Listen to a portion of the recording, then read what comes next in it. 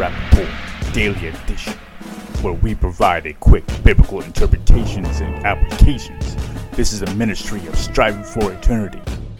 As we mentioned yesterday's podcast, the fact that when we are going to interpret Scripture, we have one of two ways to do it. We are either going to do it by presuppositions or by principles.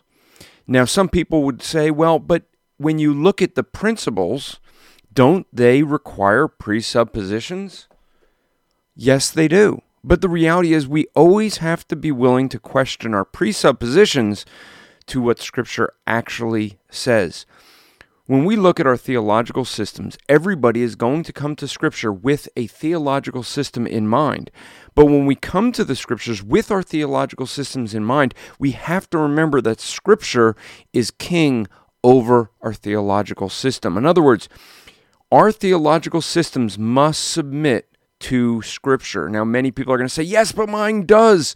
The reality is everyone thinks their system submits to Scripture, including the Jehovah's Witness and the Mormon. How do you know yours does? Well, it's going to be a matter that we have to be willing to even question our presuppositions. In fact, that is one of the first rules when we interpret Scripture, is to ask ourselves, what are the presuppositions that we are bringing into the text so that we could know what the text is actually saying. We try to encourage folks to be accurate with Scripture. And if you'd like to have a better handle maybe on theology, get my book, What Do We Believe, at whatdowebelievebook.com.